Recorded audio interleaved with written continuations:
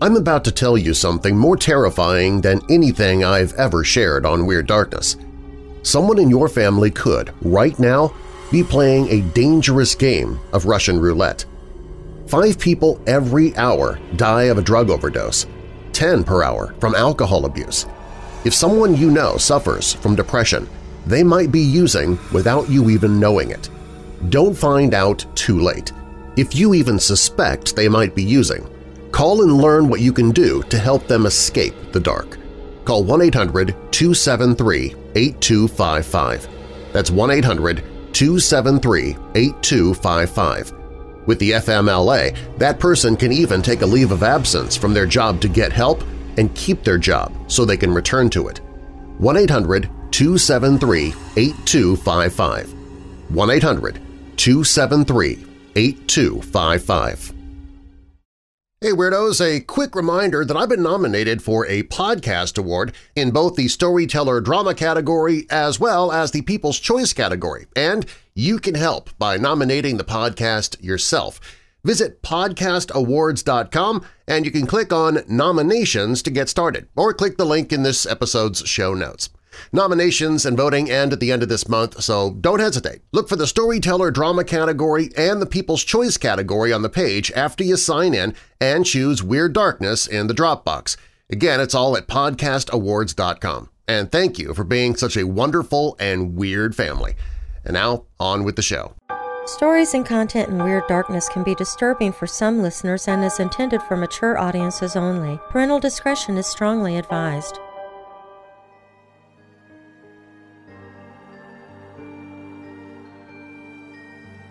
Every culture has scary stories about mysterious beings, and Native Americans are no exception. The Navajo legend of the Skinwalker is particularly chilling because so many individuals claim to have had real-life encounters in the present day. Modern stories of encountering a Skinwalker mostly take place in the American Southwest, but they've also been reported as far away as Australia. You may be wondering, what is a Skinwalker and why are they so scary? According to legend, a Skinwalker is a witch or medicine man who specializes in shape-shifting and wields supernatural powers to prey on others. Commonly confused with other myths such as werewolves or wendigos, the legends of Skinwalkers tell a different tale in which evil humans can change into any animal just by using that animal's skin. Some say the legend of the Skinwalker is very real, and others refuse to speak of them in fear of tempting them to appear. Whether you are a believer or a skeptic, stories about Skinwalkers can be terrifying. If you're looking for a new nightmare or two, keep listening for some scary Skinwalker stories and decide for yourself whether the legends are true. I'm Darren Marlar, and this is Weird Darkness.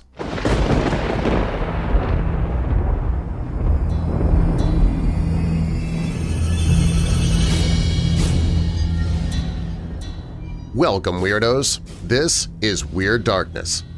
Here you'll find stories of the paranormal, supernatural, legends, lore, mysterious, macabre, unsolved, and unexplained. Coming up in this episode of Weird Darkness. In 1836, an unsuspecting passerby entered the Gardet-Laprette mansion and uncovered a scene of unimaginable horror.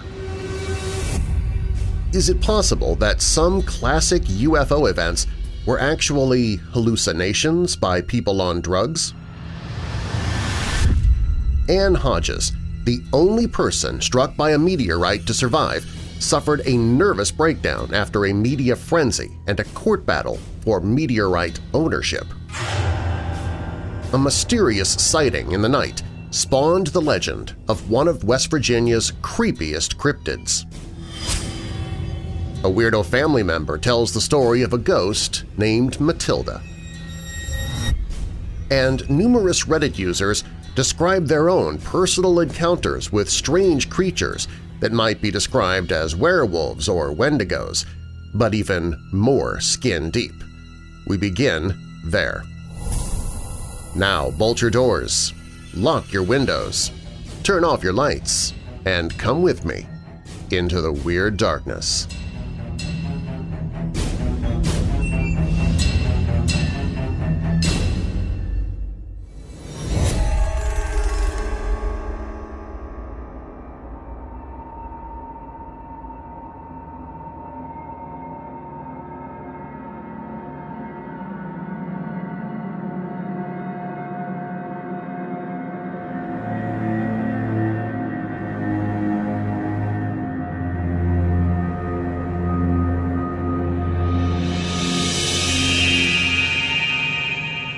From Redditor Neptune420.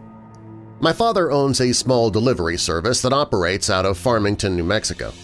We mostly deliver small packages out to the middle of nowhere that are too much of a hassle for the larger delivery companies to bother with. My dad is the only employee, and we have a few pickup trucks and a trailer.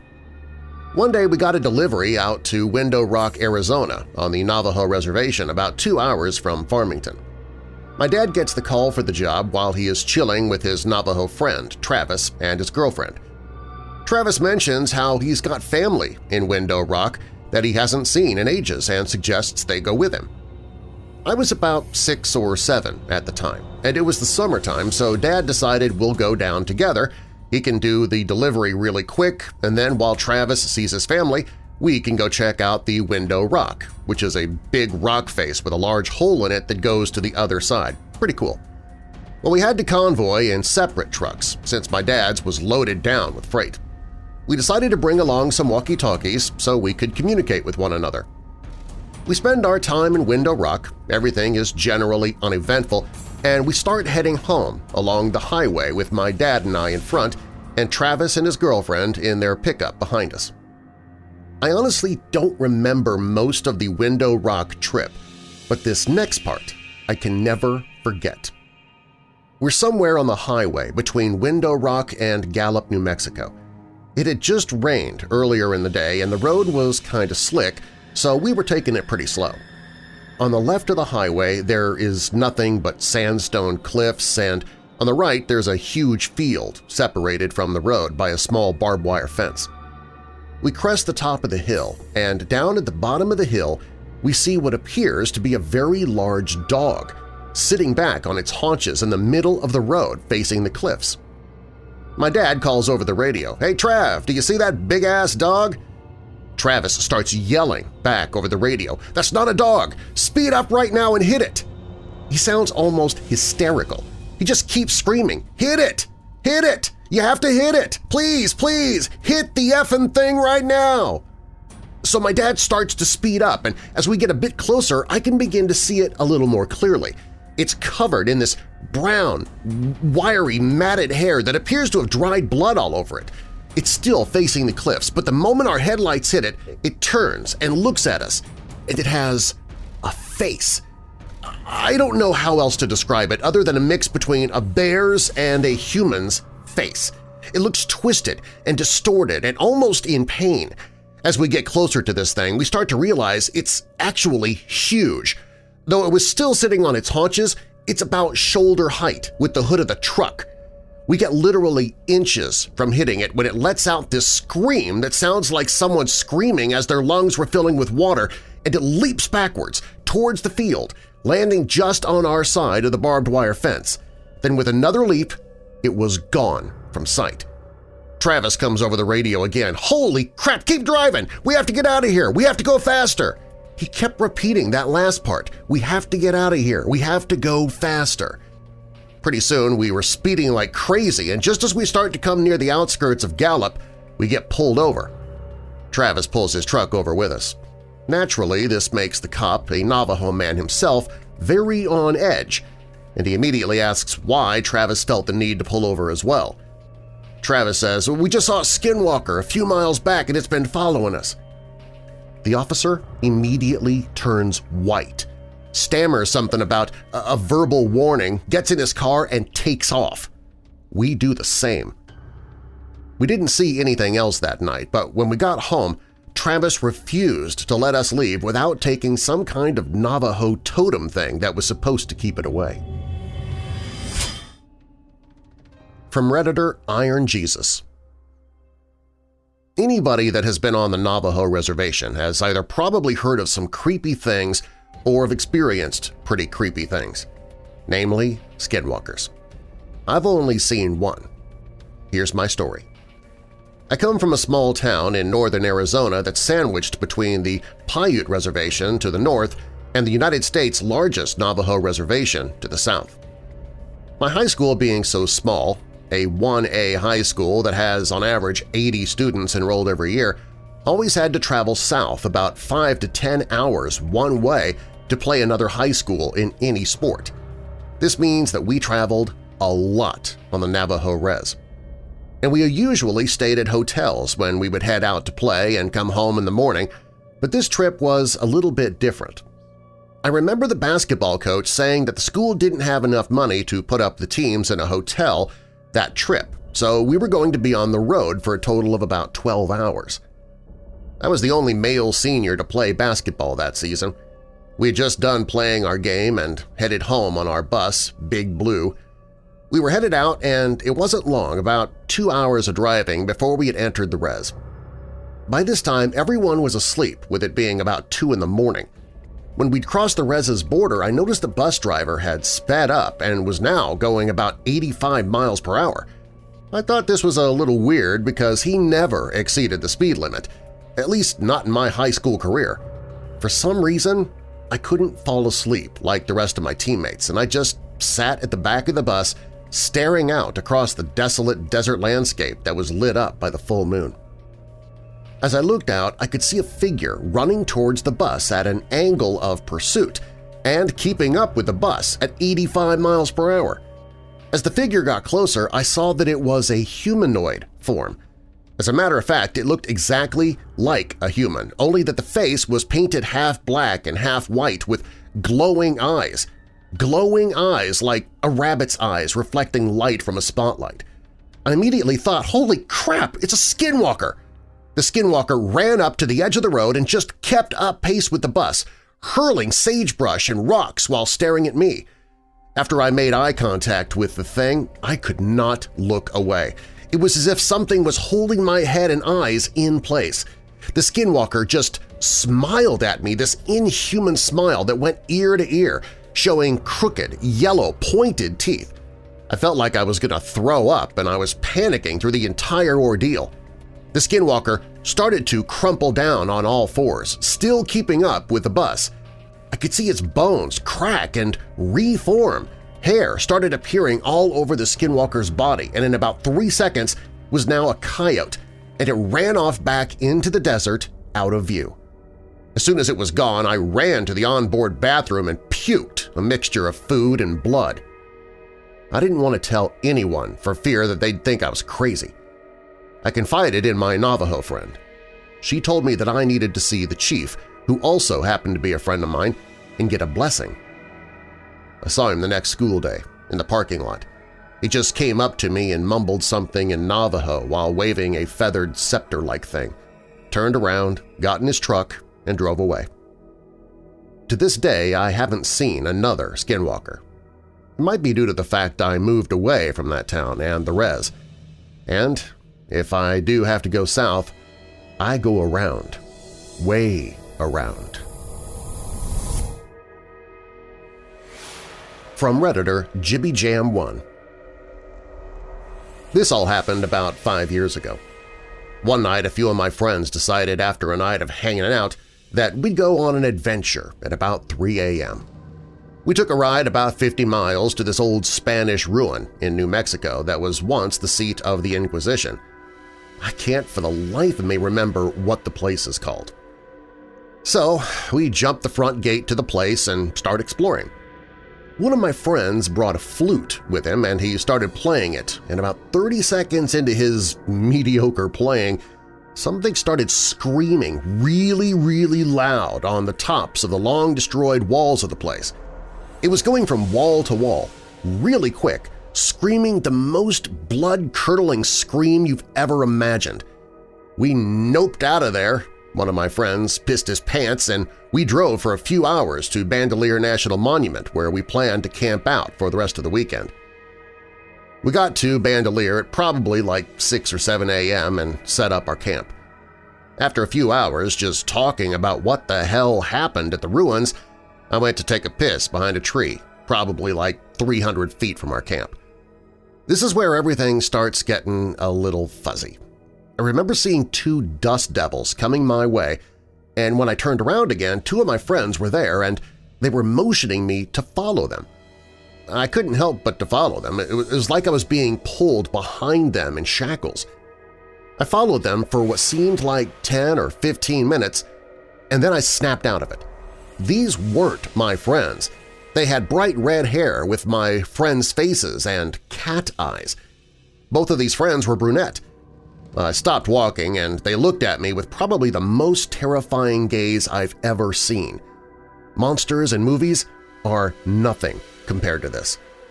I turned around and ran as fast as I could back the way I came from. After like 5 minutes at a full sprint, I got back to that rock that I pissed at and found our camp. Everyone was there, still sitting around talking, and didn't even notice that I was gone. I told them what happened with the look-alike skinwalkers, and we packed up everything and left probably within like 10 minutes and got the hell back to Albuquerque.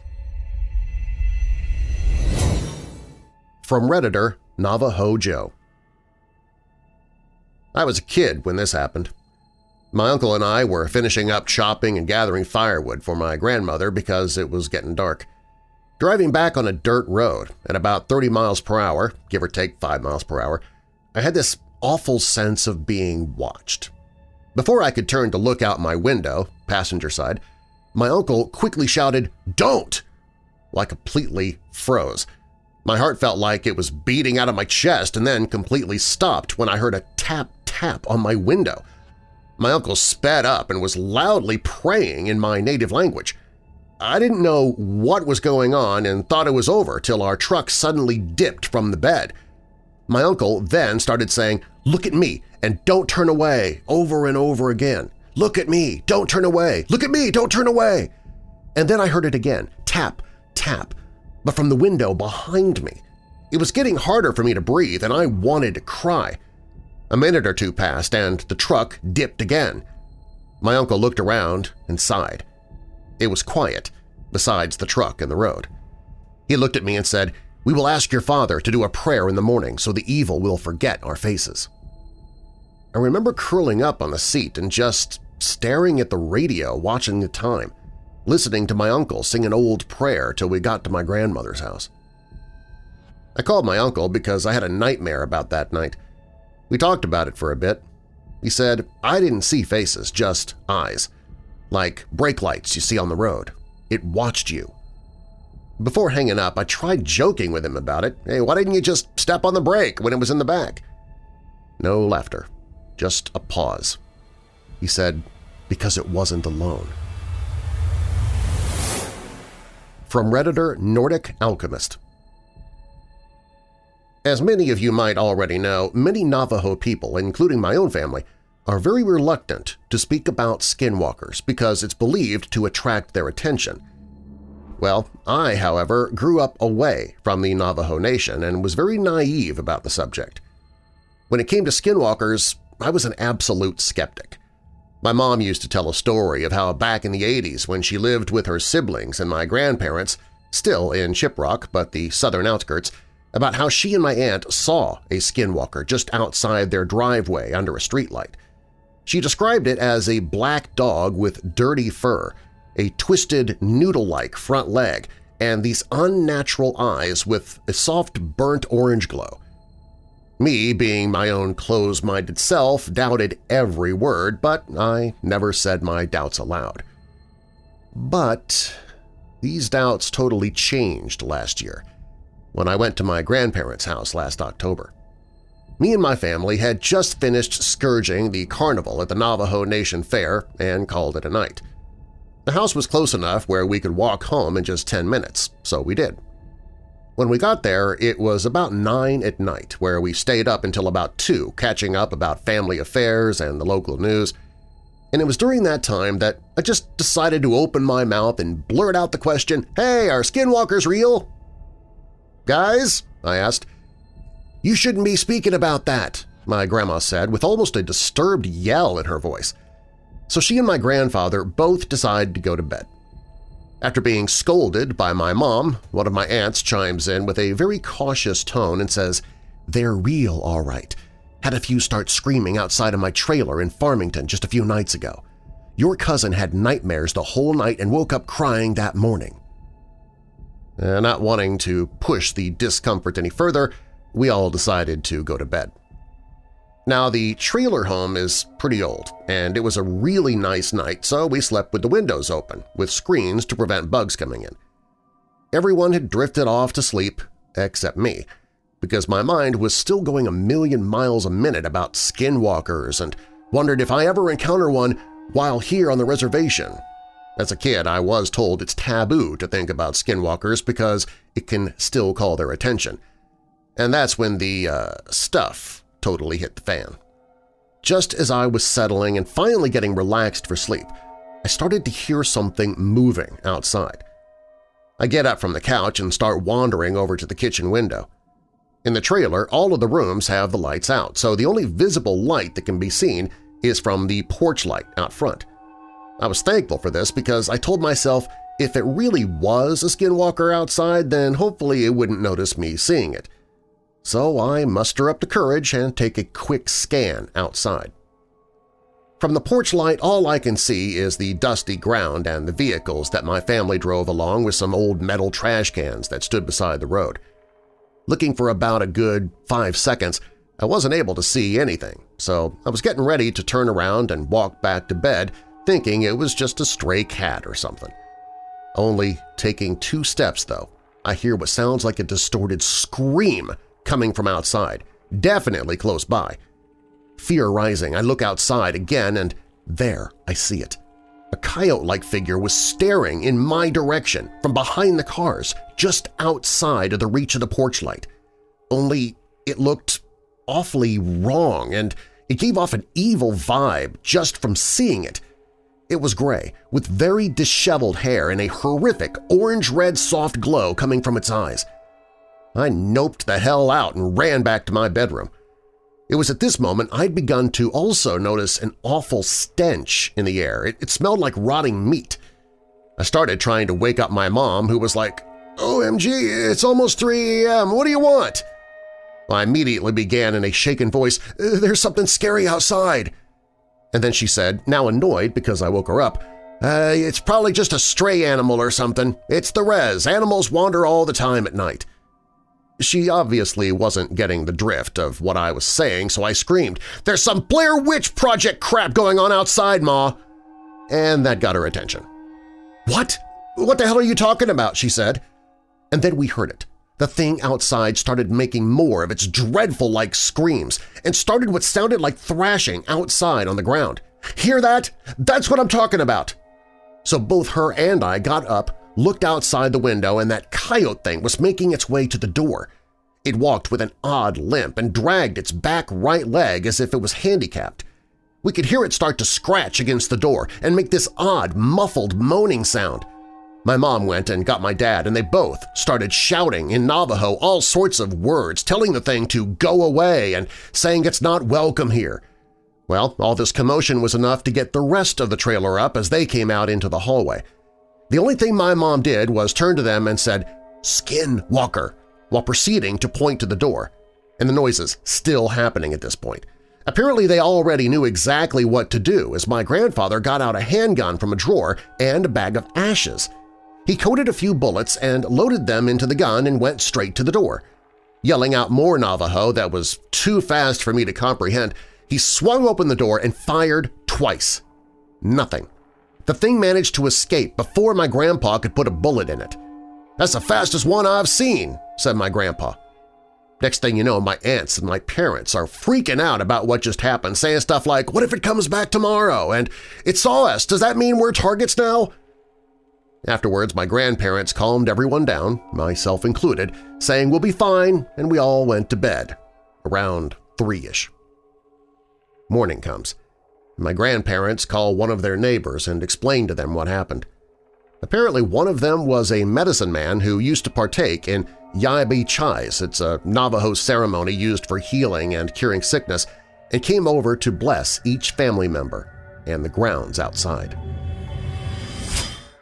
From Redditor Navajo Joe 00. This is my father's story, written from his perspective. When I was about 11 or 12, we lived in a small house made of mud and stone. A lot like our house now. It was two of my brothers and I in the house. Everyone else had gone to the Jamez feast and left us to tend the sheep.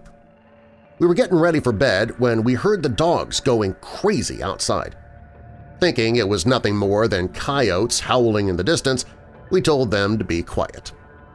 We began to drift off into sleep, and the dogs would not shut up. Somehow I was able to go to sleep for a few hours, and then I woke up very late in the night. It was very quiet and still in the house, save for my brothers snoring and breathing. I realized I needed to use the outhouse, and I woke up my brother to take me there. He teased me about being scared of the dark, which I certainly was. We went out with our flashlight to the outhouse. The dogs began with their crazed barking out in the sagebrush, going from one place to the next. My brother went first, and I waited outside for him. While waiting, I tried to follow the dogs with my flashlight. Suddenly, there was a very loud whine from one of the dogs, and then everything went quiet again. It was really too quiet for that time of year. Not even the sheep were making noise. Suddenly, I heard a few of the dogs going completely mad by the truck, and when I looked over, there was this man. He was unbelievably tall, leaning one arm on the cab roof of the truck.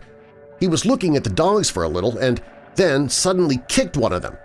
They all scattered in different directions. The thing looked up at me, and I saw its face. It had a pure white face like a full moon, two burning red eyes, and a slight smile that was pure black. I could not move or make a sound. It began to walk toward me with long strides until it finally towered over me. All I began to see was a dark red, like the color of blood when you cut the throat of a sheep. I kept getting deeper and deeper into its eyes. I could faintly hear my brother coming out of the outhouse. With this, the thing looked up at him. Reality came rushing back to me. I noticed that my brother was too distracted with his buckle to realize what was going on. I also noticed this thing's long hands hovering just inches from my head. Its skin was black ash, and he smelled like a bloated, dead animal in summer. I was still unable to move or speak.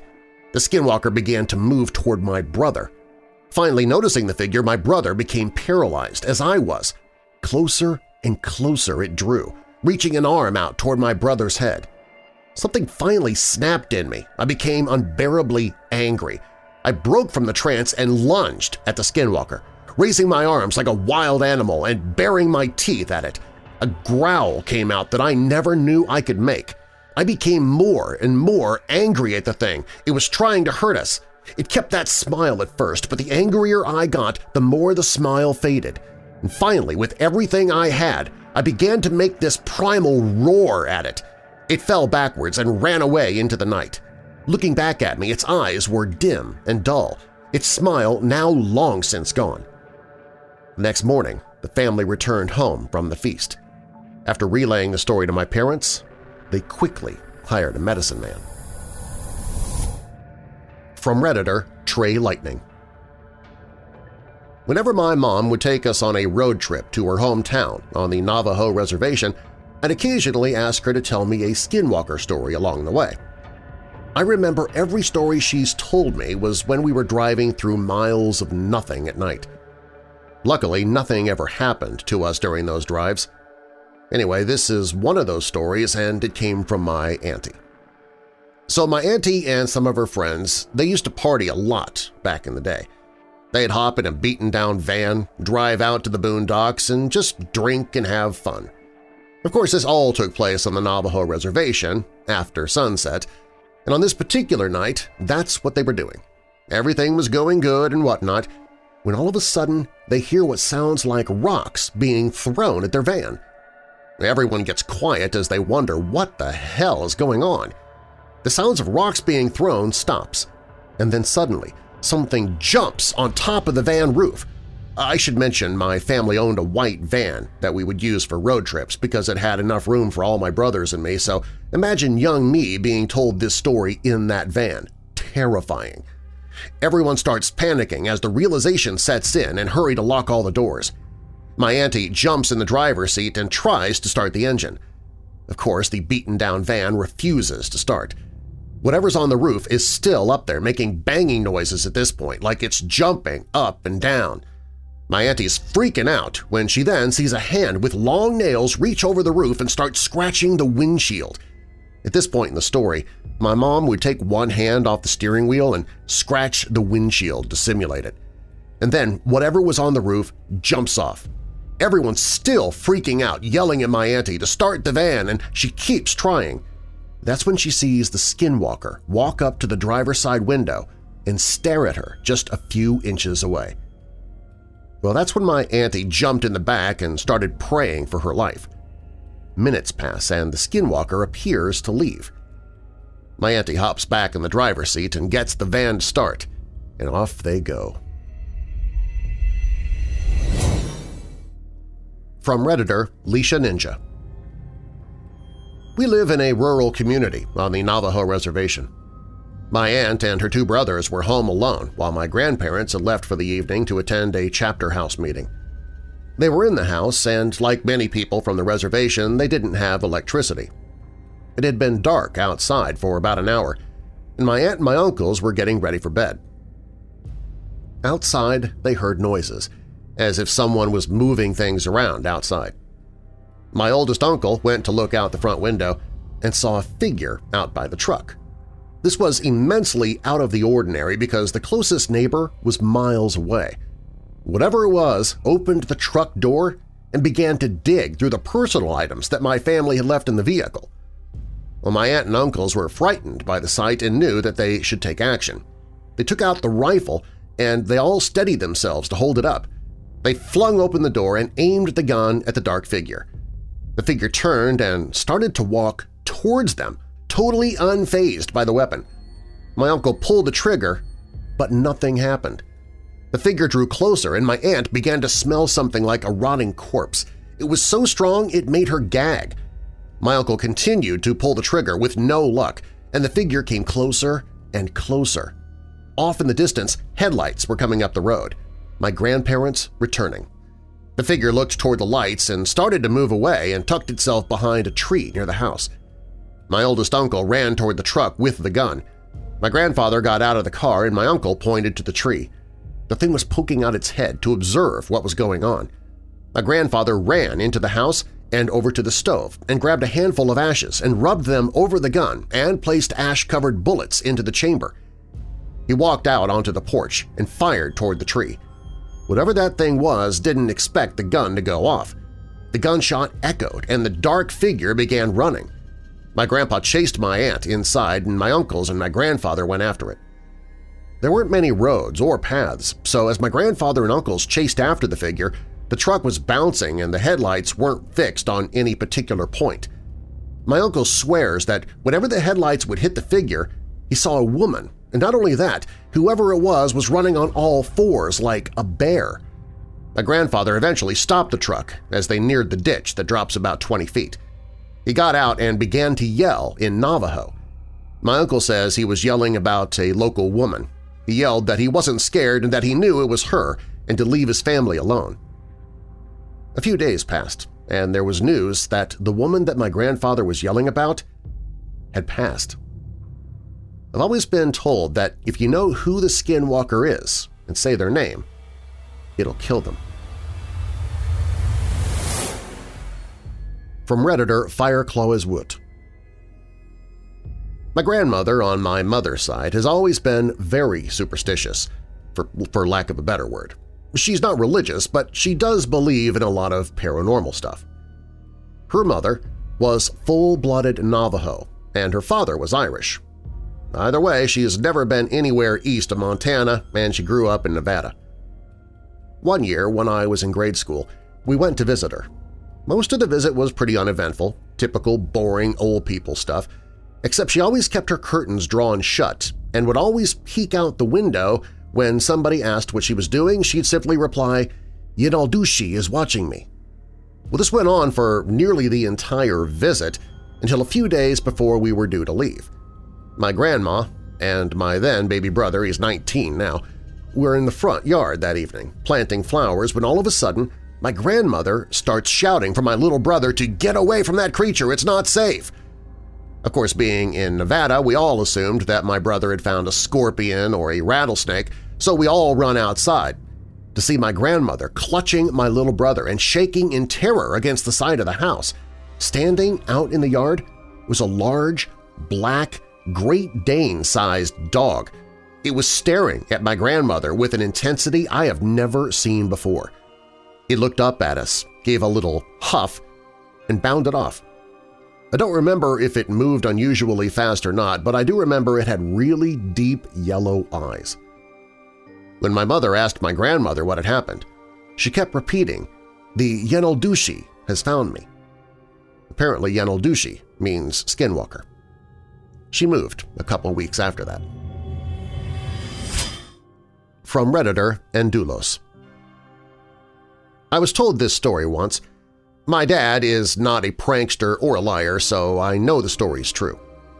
So this was the very early 80s. My sister, who lived in Toronto, came down to visit our parents for a weekend. She was staying at a friend's house who loaned her a car so she could come out. After her visit, she left a little after 9 p.m. She got maybe 7-8 miles away when the car broke down. Well, thankfully, she broke down in front of a friend of the family's house. They let her in to call Dad, and Dad came to get her. The family said that she should leave the car in their driveway for the night, and my sister decided to just stay at my parents' for the night. Well, it was now a little after 10 p.m. and pitch black, late November, while my sister and Dad are driving back to the house, and they pass through a heavily wooded area. Out of nowhere, they hear this incredibly loud, inhuman scream that was heard over the engine, them talking, and the radio. Dad slammed on the brakes and they both started freaking out when suddenly a 6-foot-tall coyote walking on 2 legs with a black-white striped tail appeared on the side of the road and proceeded to walk in front of the car. As soon as it passed, that same scream played again, only this time 10 times louder. Dad slammed on the accelerator and they got out of there. It was never seen again. On the Ghost Stories blog Darkness Prevails, user John shared his story of how a relaxing midnight stroll turned terrifying when he came face-to-face with 2 skinwalkers. According to his chilling story, John was out late one summer night. While listening to music and enjoying the cool weather, he walked near a large empty field that was adjacent to a college campus. Suddenly, he felt something staring at him. Shining his flashlight out into the darkness, he saw 2 sets of glowing orange eyes staring back at him. The eyes were at least 7 feet off the ground and stared at him without blinking once. John made a mad dash for safety. As he was running, he turned back to see one of the creatures chasing him. John became even more frightened when he got a better glimpse of the fast-moving creature behind him. It looked like a giant wolf. Quickening his pace, John reached his home safely, but he remains fearful of the monsters he saw that night, which he believes were skinwalkers. In Hunt for the Skinwalker, George Knapp and Colm Kelleher relay the stories of those who came into contact with skinwalkers near Native American tribal lands. One account from a New Mexico Highway Patrol officer states that while patrolling the highways of New Mexico, he saw a skinwalker on 2 separate occasions. In his first encounter, a creature wearing a white mask appeared next to his window, seemingly attaching itself to the car door. But then he realized it was simply running beside the vehicle, keeping pace at highway speeds. A few days later, and around the same area, he encountered the creature again. What makes this tale even more intriguing is that at least one other officer claimed to have seen the same ghoulish being while patrolling the area. From Redditor Outta Sight Dude. While trading stories around a campfire, my friend recalled an encounter he had while serving at an LDS mission. My friend's mission region had a reservation within its boundaries. However, it was relatively far from where he was serving. On one occasion, him and his mission companion were asked to travel further than usual to meet with some investigators. This took them near the reservation. On their way home, their car ran out of gas, and it wasn't until late at night that they were able to continue the journey home. My friend, who was driving while his companion slept in the passenger seat, chose a different route that took him through some back roads in an attempt to get home sooner. He told us he was driving about the speed limit, but he noticed something in the woods lining the road. Because coyotes were common in the area, he took little notice at first. Then he looked out the window and slammed on the brakes. The sudden stop jolted his companion awake, who immediately wanted to know what was wrong. My friend was shaken and said he would tell him once they got home. He asked him to say a prayer. By the time they made it home, his companion was dying to know what had happened. My friend told him, "I looked down at the road next to the car and saw 6 men running on all fours, keeping up with the car. I was driving 40 miles an hour." According to an account from Darkness Prevails, not all skinwalkers are found around reservations, or even within the U.S. for that matter. This tale of terror comes all the way from Australia. While walking her dogs out in the Australian bush, a woman encountered a fearful sight. She was enjoying the trail when suddenly her 2 dogs started barking uncontrollably and becoming extremely agitated. Soon she saw what appeared to be a small female child, not older than 7. The child had her back to the woman, who was only a bit startled at first, as she believed the child was just part of a camping party. However, when the girl turned around, her eyes were lifeless and entirely black. Before the woman could make a break for it, the creature let out an ear-splitting howl and ran off into the bush, never to be seen again. She was left wondering if the child she saw was someone pulling a prank on her, or if it really was a shape-shifting skinwalker. She will probably never know. From Redditor Naked Reagan. My roommate has told me this story a few times, and I want to see if anybody else has had a similar experience. As he tells it, he was driving home super late at night, maybe around 3 or 4 a.m. in a suburb of Phoenix, Arizona. Both times this occurred. The first time he was driving alone on a road that has an open field to the left of it when out of nowhere a black figure on all fours bounds up out of the field and across the road in front of his car. As soon as the figure got to the other side of the road, it stops with inhuman quickness, turns around, and looks directly at my roommate. He described the figure as looking simian, completely black except for the face. The creature's face was a stark, white human face, not white as in Caucasian, but white as snow. This happened again a few weeks later, but this time the creature was sitting in a tree. As his car approached, it climbed down the tree, again with inhuman quickness, bounded across the road, stopped on a dime, and turned around and made eye contact with him. This time he had a friend in the car who also saw it and began freaking out. It was the same exact thing as the first time. A simian, black body with a snow-white, expressionless human face. My roommate, ever the curious one, turned the car around and began searching for the creature, but it was nowhere to be seen. From Redditor Half-Eaten Waffle. There was one time I went camping with 2 of my buddies, but neither of them are real outdoorsy types. I was just kind of getting them into the whole camping hunting scene. Now, I love hiking, exploring more like, because I hate just walking a trail. You're seeing nothing new. So I took the 2 friends out there a ways and got 2 miles from camp when they just wanted to go back. I said fine and showed them where to go on my phone and made them put a waypoint on the other little GPS thing I had to follow. I wanted to keep going, so I did, by myself. They wanted the pistol I had on me for safety reasons, leaving me to walk alone in the forest with water and nothing else. No big deal, I thought. I found a steep hillside with rocks all the way down when I was about 5 miles from camp and decided to go down. I followed the path at the bottom of this thing, which was at this point just a dry riverbed. I walked down and it got steeper as I went further south. When I crossed a certain point, something just felt wrong. I started trying to look around for anything, but there was a huge log across the two hillsides, and when I crouched down to crawl under it, it felt like I was being watched. I looked up to my left, saw nothing. Looked around to see if there was anything in the middle of the riverbed, then looked up to the right. Huge, huge black canine. Too small to be a bear, but it looked like a wolf on steroids. That dog creature and I held glances for what felt like hours.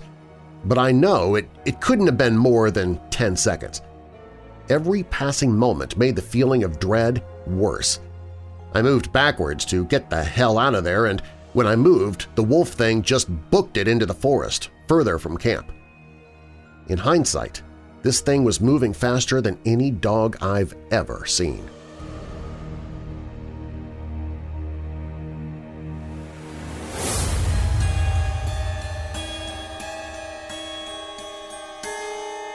Keep listening, we've got a lot more Weird Darkness to come.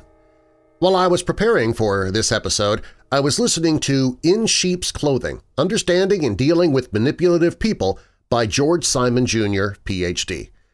I'm guessing that title right there, Understanding and Dealing with Manipulative People, that probably strikes some people real hard. In the book, it reveals the aggressive, undercover agenda of manipulative individuals, people whose covert tactics would otherwise remain hidden. And this Blinkist version that I was listening to of the book, it offers you tools to become aware of, prepare for, and deal with the tricks that are used by manipulative coworkers, bosses, friends, family members, anybody you might meet that's trying to manipulate you. If you feel that you are being manipulated, or maybe you're easily manipulated, or you want to learn how to fight back against those trying to manipulate you, then this is a definite must-read. And you can listen to In Sheep's Clothing for free right now. All you got to do is sign up for a free 1-week trial of Blinkist, and you can do that. They've got it set up for Weird Darkness listeners only. Go to Blinkist.com/WeirdDarkness. It's a very special Weirdos-only deal. Go to Blinkist.com/WeirdDarkness. Blinkist is BLINKIST. Blinkist.com/WeirdDarkness. Here's an honest question. How are you supposed to know what to do with your money? Very few of us are exposed to meaningful advice on how to manage our finances. Even fewer have the means to get professional financial guidance. Betterment is a platform that was built to do something radical, to give accessible financial advice that puts you first. If you're like most Americans, your money is probably sitting in a savings account, likely earning you next to nothing. Maybe you have an investment account that you're not really sure what to do with. Betterment can help you make sense of what to do with your money. Investing involves risk, but you don't have to know the ins and the outs of the stock market to start investing for your future. Betterment's technology will put your money to work choosing the stocks and strategies that are right for you, because we know you have other things to do. Betterment's platform can even provide guidance on what financial goals make sense for you. Give your money a new home with Betterment, peace of mind included. Download the Betterment app today. That's BETTERMENT, for the betterment of you. This episode of Weird Darkness is brought to you by MyPillow, and I'd like to read a tweet that was sent to me by Weirdo family member AmCat96. She said, "My MyPillow came in yesterday, and I didn't think I would like it because of how it was stuffed. Oh, was I wrong? I slept like a baby and woke up and my neck didn't hurt. Made it so much harder to get out of bed." Right now, you can get 2 premium MyPillows for one low price. Go to MyPillow.com and use the promo code WEIRD, or call 800-945-7192. That's 800-945-7192 or MyPillow.com, promo code WEIRD. If you're a loyal listener of Weird Darkness, I'd like to invite you to become an official weirdo. For as little as $5 per month, you'll get the daily commercial-free version of Weird Darkness, exclusive news about the podcast, special offers only available to official weirdos, and even a lapel pin telling the world you are officially weird. You can learn more about becoming an official weirdo right now at WeirdDarkness.com.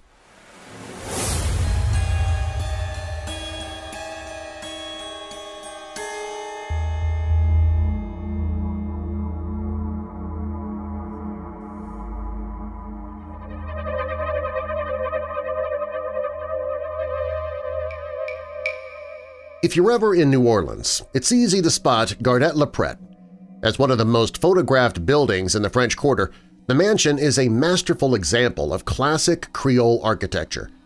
It possesses the grandeur of a villa, yet manages to fit seamlessly into the surrounding streetscape of local townhouses. The bones of this multi-story building are lovely enough, but the flowing balconies that ring Gardet-La-Prette are another level of craftsmanship. An elegant cloud of wrought iron work blankets the top 2 floors, evoking the feel of muscled security and delicate elegance all at once. The famed estate is located at 716 Dauphine Street, a quiet block that steps away from some of the most boisterous bars on Bourbon Street.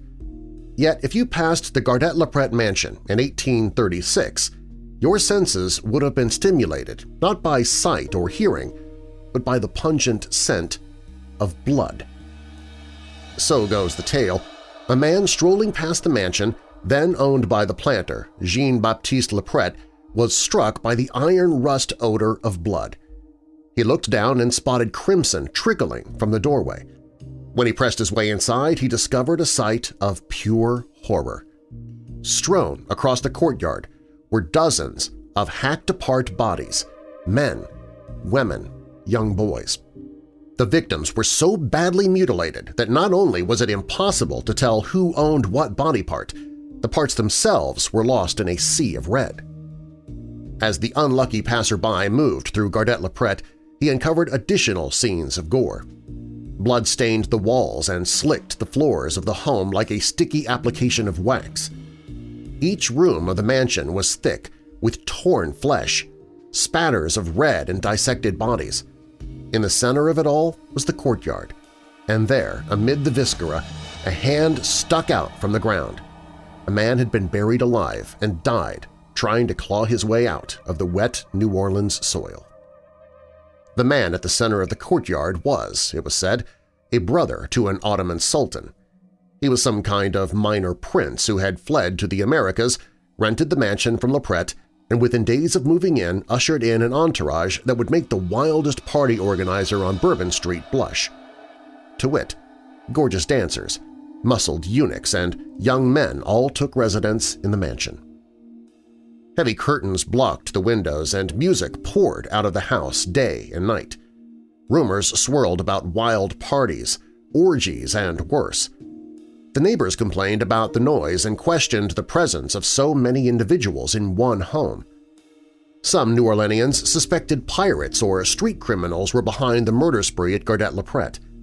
Another popular theory held that the perpetrator had come to the behest of the victim's royal brother. Engaged over the loss of much of his harem, the Sultan put together a bounty team that sought out his wayward brother, the man who would eventually be found buried alive in the mansion courtyard. And with all of this said, I'm sorry, I might need to be a buzzkill. Did some of all of that happen? Perhaps, but no historical documents mention Ottoman royalty moving into the French Quarter. No Turkish records mention a sultan moving to the Americas. There are no early 19th century records of noise complaints or worries about out-of-control orgies at 716 Dauphine Street.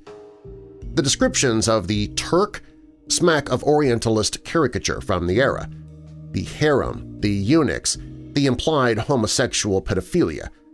Perhaps most tellingly, there's no source that mentions the alleged murders, which would have been one of the most gruesome mass slayings in American history. Rather, the tale of Gardet-La-Prette and its harem of blood seems like an irresistible fiction from the Big Easy that hits all of the high points of New Orleans noir, a beautiful old mansion, aristocracy, sex, drugs, and murder. Oh, and ghosts, of course. Present-day residents report unexplained creaks and squeaks throughout the mansion. Gardet-La-Prette and its accompanying legend is a fixture of New Orleans ghost tours.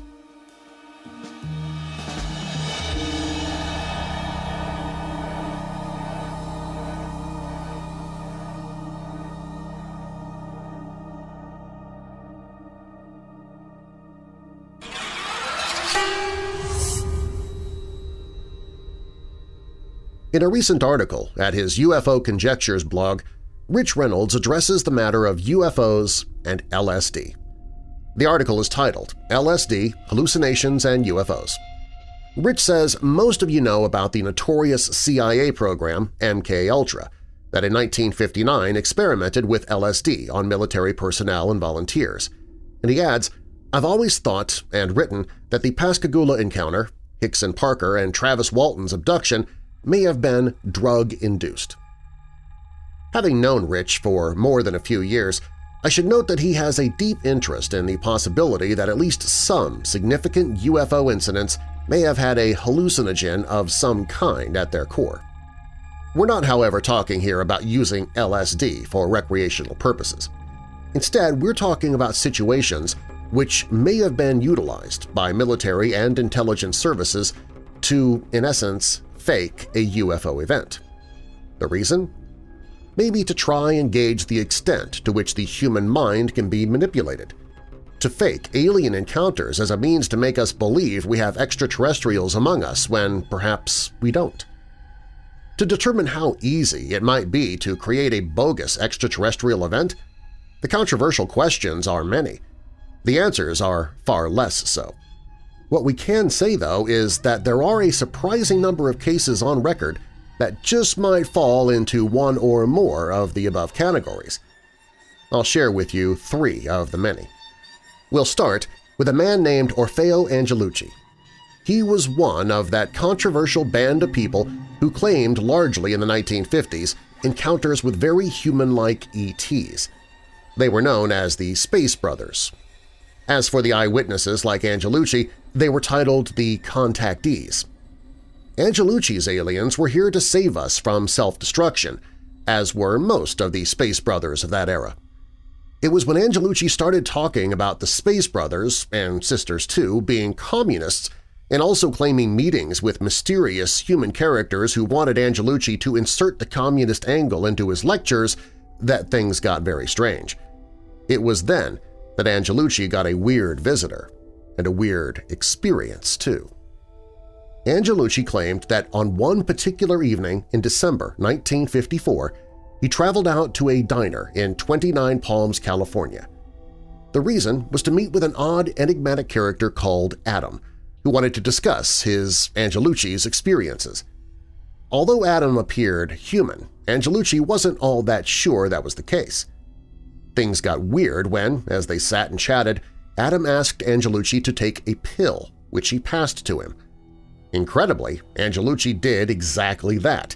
He put it in his mouth and knocked it back with a mysterious drink provided by Adam. It wasn't long before Angelucci felt decidedly spaced out. He began to hallucinate. Nothing less than a little woman, and I do mean little as in just inches tall, danced in his drink. Reality had gone right out the window. And on top of that, Angelucci was aware of 2 men in military uniforms sitting close by. They were intently watching every move that Angelucci made, and they seemed to note his every word spoken to Adam. Something caused Angelucci to spill the beans on his connections to the Space Brothers, the matter of communism, and more. Maybe someone in government wanted to find out what Angelucci really knew about communist aliens. Or maybe it was a case of concerns that Angelucci was being used, wittingly or not, to promote communism via the UFO subject. Whatever the answer, it seems very likely that Angelucci had been drugged by something that caused him to tell all that he knew and, in the process, fall into a deeply drugged state. Then there is the matter of Antonio Villas-Boas. He was a Brazilian man who claimed in late 1957 to have had wild sex with an equally wild babe from the stars after having been kidnapped onto a UFO. An early alien abduction? Yep. Or maybe not. In the late 1970s, the aforementioned Rich Reynolds had contact with a very controversial and by all accounts unlikable figure named Bosko Nedeljkovic, who had links to the worlds of intelligence and who claimed that the Villas-Boas affair was not what it appeared to be. He told Rich that, in reality, Villas-Boas was the unwitting player in a new and novel experiment. According to Nedeljkovic, the UFO that Villas-Boas saw over his family's property was really a helicopter. Not only that, Villas-Boas was supposedly hit by some kind of mind-altering aerosol spray that quickly placed him into an altered state after the pilot of the helicopter flew right over him. As for the girl from the stars, she was said to have really been a hooker, a girl hired to take Villas-Boas on the closest encounter of all. But it was all a ruse, a mind-bending event designed to fabricate a UFO incident. Like it or not, but the fact is that Villas-Boas' own words suggest strongly that he was indeed taken on board a helicopter. Read Villas-Boas' words carefully.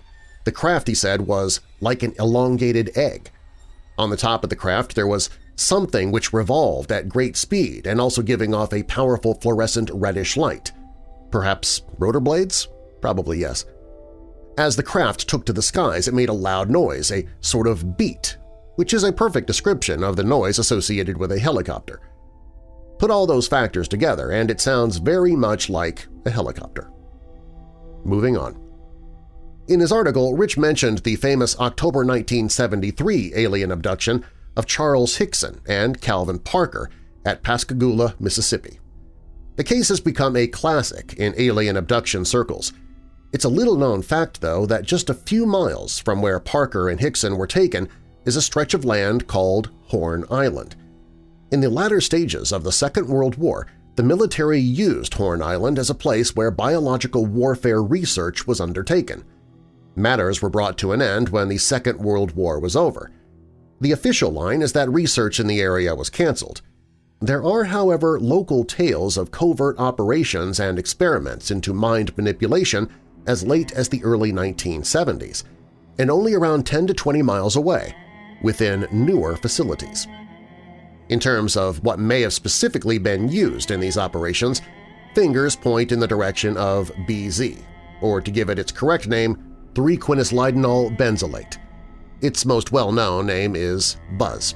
It can provoke significant hallucinations. Is it possible that some classic UFO events were actually nothing of the sort, but that were, in a very strange way, even weirder?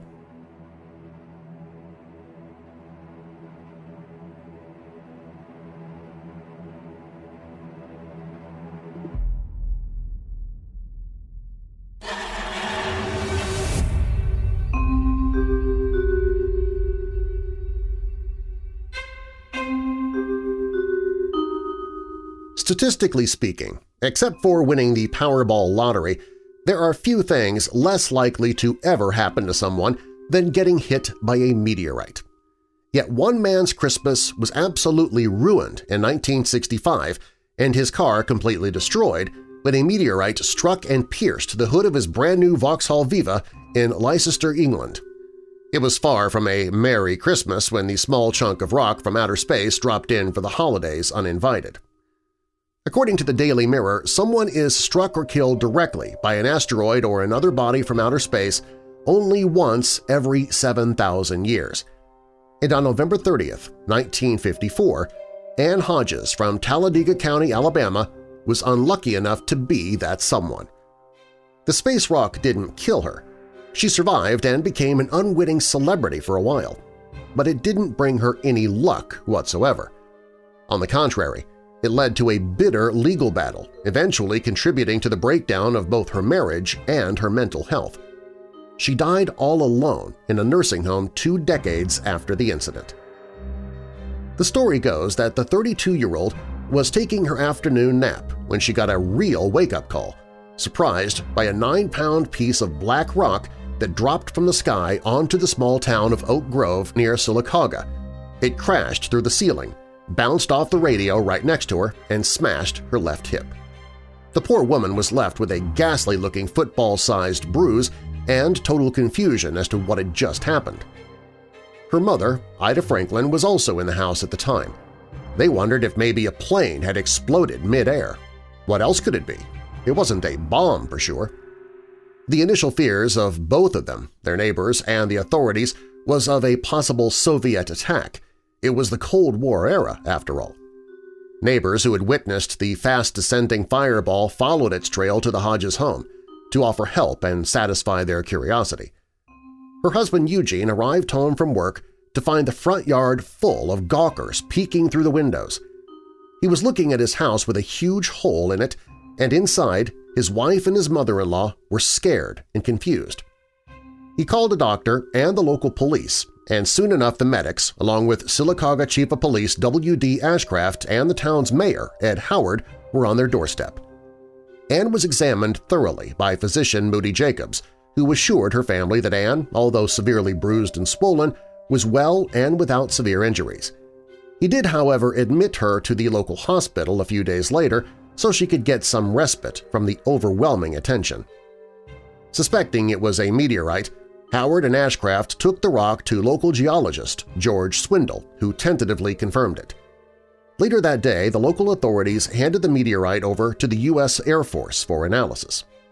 Word of the unusual event quickly spread, and the Hodges property was overrun by curious onlookers and prying reporters who sensed a good story. Reporters from every television, radio, and newspaper seemingly wanted the story about the first person to survive being struck by a meteorite. Excited and overwhelmed by the attention, the Hodges were more than happy to speak about it – at first. But there was no privacy. There was no peace and quiet. The phone was ringing constantly, and then there was the rock from outer space. According to National Geographic and official statements made by the Alabama Museum of Natural History, where the rock is now on display, Anne believed it belonged to her. "I feel like the meteorite is mine," she said. "I think God intended it for me. After all, it hit me."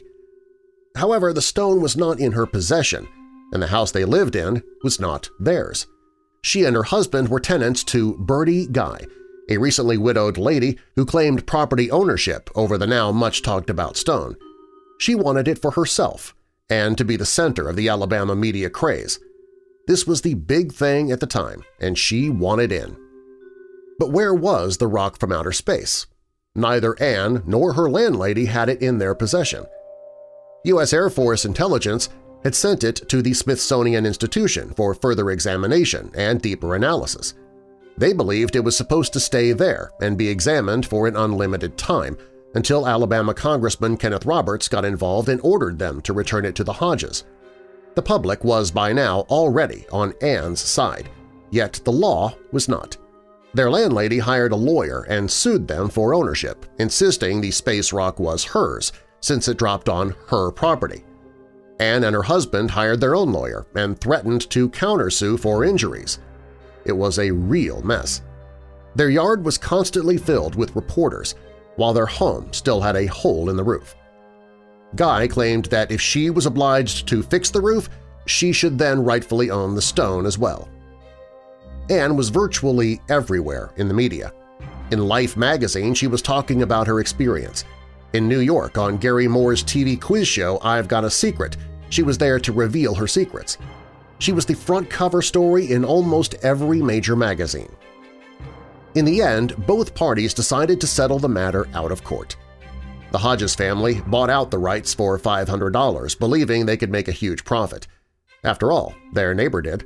Julius Kempfus McKinney, who found a little piece of the rock not far from their house along the road, had bought a new house and a car out of what he made from it. Unfortunately, 2 years had passed, and the story was fully covered by now. Public interest had waned, and the media was on to the next big thing. They refused the first offer to buy the meteorite from the Smithsonian Institution because they saw the offer as inadequate and insulting. However, it was the only party who showed any interest. No one offered to buy the stone again. Exhausted from everything and disappointed, Anne donated the meteorite to the Alabama Museum of Natural History, believing the fallen rock was a bad omen that had brought nothing but distress and bad luck in their lives. Some think Anne and her husband were not equipped enough to deal with the publicity.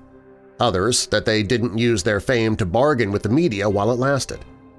What's for sure is that they earned almost nothing out of it, and while her wounds healed and the craze was all gone, the experience of what they had been through stayed with them for life.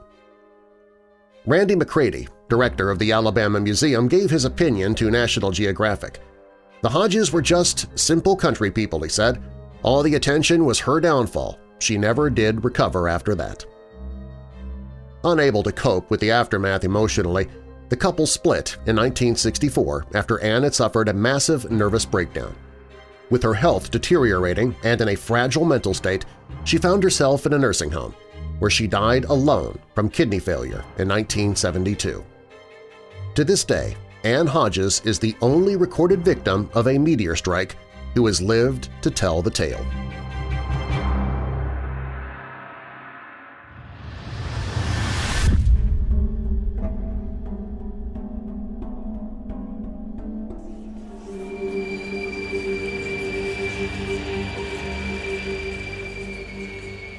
A little after 7 p.m. on September 12, 1952, 3 boys were playing football on the school playground in the small West Virginia town of Flatwoods when they saw something flash across the sky and land on the property of a nearby farmer. Sounds like the beginning of any number of alien invasion stories, doesn't it? And it is, at least after a fashion. The story of what the boys saw that night would go down in history and put the tiny town on the cryptozoological map to this very day. What exactly the boys saw is still up for some debate. Even among cryptozoologists, it goes by many names, including the Braxton County Monster and the Phantom of Flatwoods. In its home county of Braxton, it is sometimes known by the affectionate nickname Braxy, but it is more commonly called simply the Flatwoods Monster. 2 of the boys on that football field were brothers, the children of Kathleen May, and before long they had recruited their mom and several other kids to undertake an expedition to go and find the unidentified flying, or in this case falling, object. 6 children in all, ranging in ages from 10 to 17, and a dog accompanied Mrs. May out to find the creature that would go down in history as the Flatwoods Monster. As they crested a hill on the property where the boys had seen the object go down, they saw a pulsating red light. This was their first indication of trouble. The oldest boy, 17-year-old Gene Lemon, a member of the West Virginia National Guard, later told investigators and ufologists that he shined his flashlight in the direction of the glow, which is how the group saw the monster. Descriptions of the monster vary, depending upon which of the 7 who saw it you ask, or who is doing the retelling of their accounts. But in general, the Flatwoods Monster was described as being taller than a man with a round red face and a dark green body. Kathleen May described the creature as having small, claw-like hands that extended in front of it, a lower body with what looked like pleated folds or drapes of fabric, and a sort of hood around its face that resembled the Ace of Spades. All of these elements would later become fairly standard in depictions of the Flatwoods Monster. The somewhat jumbled nature of the witnesses' descriptions of the creature can perhaps be forgiven, since as soon as they turned the flashlight upon it, the monster made a sound that was something between a hiss and a high-pitched squeal and glided toward the assembled throng. Terrified, Lemon dropped the flashlight and all of them ran. Shortly afterward, the sheriff and a deputy came from investigating a report of a downed airplane, which was probably actually the same fiery shape in the sky which the boys had spotted, and not a plane at all, and investigated the scene. But they found nothing, no flying saucer and no monster. The following morning, the editor of the Braxton Democrat visited the site, where he discovered skid marks and an odd, gummy deposit in the field. In the years since, true believers have tried to tout these findings as proof of a UFO landing, though Joe Nickel of the Committee for Skeptical Inquiry interviewed locals as part of an investigation of the Flatwoods Monster in the year 2000 and was told that the landing evidence was actually left by a 1942 Chevy pickup truck belonging to one Max Lockard, who had driven out to investigate the spot during the night. In his ensuing article, Nickel also explained away the rest of the legend surrounding the Flatwoods Monster. The pulsing red glow he attributed to one of the 3 airplane navigation beacons visible from the hilltop, while the unidentified flying object was, he argued, actually just a meteor. In fact, a meteor had been visible that night across 3 different states, including West Virginia. As for the monster itself, by Nickel's estimation, what the kids and Kathleen May saw in the field that night was nothing more sinister than a barn owl perched on a branch. It explains the shape of the creature's head, the small claw-like hands, and even the creature's hissing squeal and gliding motion. The green body could simply have been underbrush beneath the limb, while the reddish glow of its head could have been a reflection from those same airplane navigation beacons.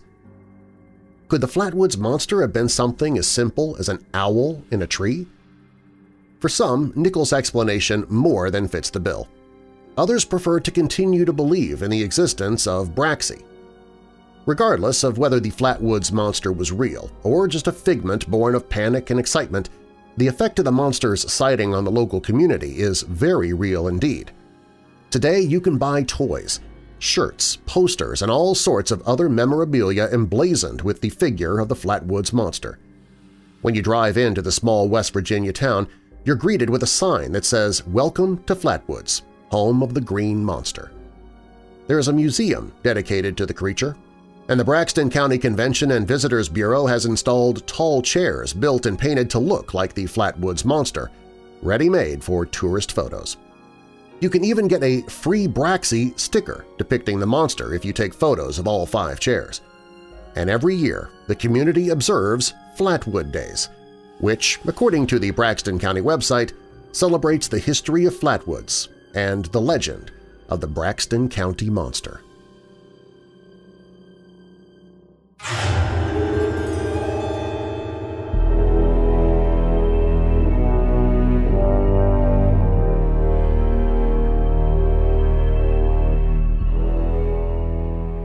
Here's a story sent in by a weirdo family member who wishes to remain anonymous. So before my grandmother moved closer to where my parents and aunts and uncles live now, she used to live in a big double house a few hours south of us. The house was huge, which made it a ton of fun for me and my cousins when we were younger and would spend the night. It was the perfect place to play hide-and-seek or go on secret spy missions with our walkie-talkies. However, the house had sort of an eerie feel to it, especially at nighttime. You know, that sort of, man, I really don't want to look around the corner kind of feel. Like someone, something is going to be there. Well, back when I was younger, before she had a dog, they swore up and down that her house was haunted by a ghost named Matilda. Of course, the kids weren't supposed to know, as it would freak them out and they wouldn't want to go there anymore. But my parents, who are skeptical of the whole paranormal ordeal, have some experiences themselves that they can't explain. Once my mother was doing laundry while we were all down there, and she had this big clothes basket piled full of clothes that she was carrying. Of course, she couldn't see where she was going down the hall and full force bumped into something. She peered around the clothes basket to see if she had hit a stand or something in her way, but to her surprise the hallway was completely empty. My father had an experience the visit before. He was in the computer room looking at old pictures of the family when he caught something out of the corner of his eye. He could plainly see the door shutting all on its own in a room with no windows, meaning no draft. Needless to say, he got out of that room fast. When they packed up her stuff to move a few months ago, he had a horrible feeling of being in that room, like something was in there with him. And my dad is the biggest skeptic I know. They've had some experiences when we weren't there, including having the radio turn on at random times during the night, to which my Gram's now husband had to tell Matilda to keep it off, and since then she has never turned it back on. They've also had police show up multiple times during the night for a few days, saying they got a call from the location, but nobody there had rang for the police. And once they had a horrible leak from their upstairs bathroom that had caused water spots on the ceiling in the kitchen, but when the plumber arrived and checked things out, he said none of the plumbing had anything wrong with it, and that he couldn't find a leak, or any water for that matter, anywhere in the bathroom. I'm glad she moved out of that house. I never dared get up during the night for fear of what I might run into. I never understood why they named her Matilda either, until I came across a newspaper in their attic while we were going through it one day. They had an obituary in it for an old woman named Matilda who had died there. When they got their dog, however, all of the activity stopped. I guess Matilda is more of a cat person.